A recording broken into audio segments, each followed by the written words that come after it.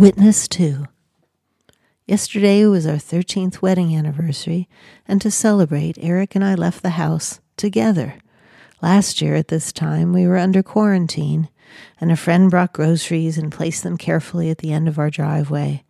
This year, to mark the day we got married, that is now starting to seem like many years ago, Eric and I made a plan to drive to Albany. Not exactly a romantic location, but we thought it would be a good idea to buy some actual life vests to wear on our little boat, and not those kiddie orange ones you can get anywhere. There's a mega marine store north of Albany. This will be fun, I said, a real outing together. I think like most couples stuck at home for over a year, we use errands and grocery shopping expeditions as rare moments of individual exploration.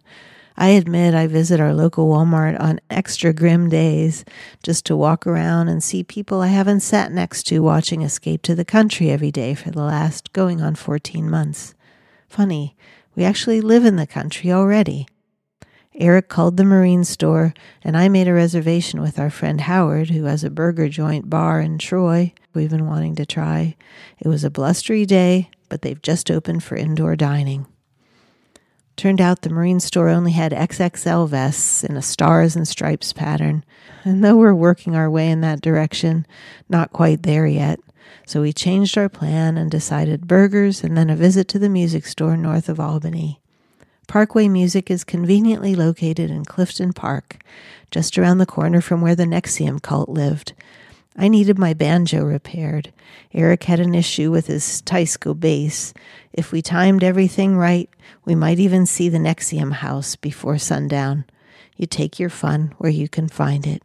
It felt like old times as we prepared to leave home. First off, I couldn't find my banjo. I remembered cleaning the house and putting a load of extra instrument cases in the basement.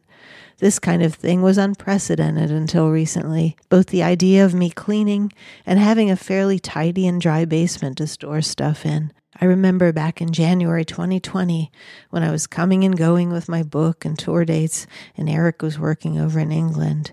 The guitar and merch cases filled our living space, and I just wished we had time to clean up this place. I'm tired of living in an equipment depot.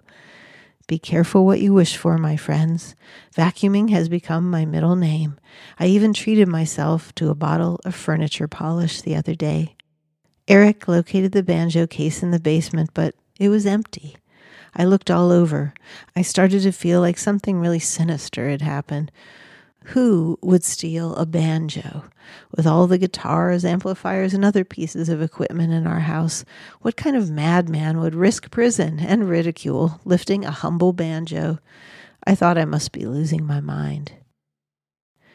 Years ago, in a hotel room in Mulhouse on the border of France, Switzerland, and Germany, en route to some tour dates in Germany, we'd been getting ready to check out after a fitful night's sleep when I realized I couldn't find my leather jacket. I looked everywhere and became convinced a thief had entered our room in the night, tiptoed to the cupboard, and removed my cherished jacket from a hanger while Eric and I both slept, then tiptoed back out, not even bothering to help themselves to at least one of the guitars that sat conveniently cased and ready to go besides the hotel room door.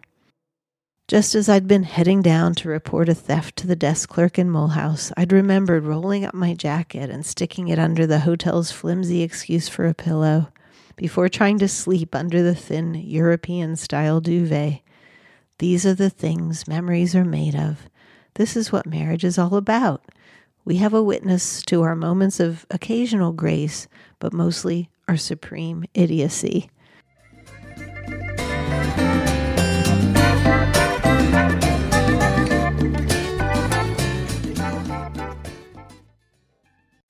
Eric and I laughed and laughed as I suddenly remembered sticking the banjo out of the way and into a milk crate when I'd done a Zoom concert the other week. Stupid broken banjo won't even sit on a guitar stand. We put the instruments in the car, just like old times, and drove north. Had a great lunch and hit the music store. My banjo was repaired, and while Eric chatted with his pals there, I strolled around looking at guitars. Inside little booths, the men of the Capital District wailed on various axes and amplifiers. I tried out some Martins and Taylors in the acoustic guitar room. A 10-year-old boy sat on a stool across from me for a few minutes, showing off some heavy metal style licks on an acoustic. I imagined that we'd start playing together and how heartwarming that would be, but he kept very aggressively shredding, and that's just the way it is in these places. Boys with their toys, be they 10 or 70. After a while, I wandered back out through the basses and amps. I heard a warm, tremolo sound coming from one of the booths. It was a siren song, an almost visible current of sound, like perfume in a Disney cartoon.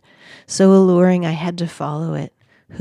What is making that gorgeous noise? I peeked through a doorway.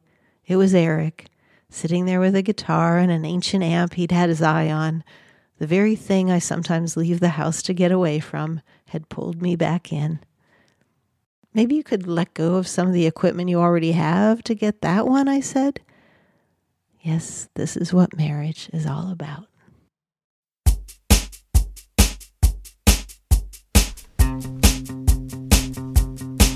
It was a cold December night. I was sorting out my life. You were headed for a mess, but you didn't know it yet. As I pushed in through the crowd, you were turning your amp up loud. Then our eyes met. Do you remember that? Then 11 months go past. I'm stuck in Cleveland pumping gas. When you called me on the phone, said you were back to living on your own. I celebrated in my head, laughing at everything you said. Then the battery went flat. Do you remember that? Do you remember Glasgow and that pub we went to? Everyone said that I should stay away from you, but I didn't listen. You've been listening to Diary of Amy Rigby, Witness 2. Thanks for listening to the podcast. Make sure you subscribe, tell a friend. Come back next time. Thanks.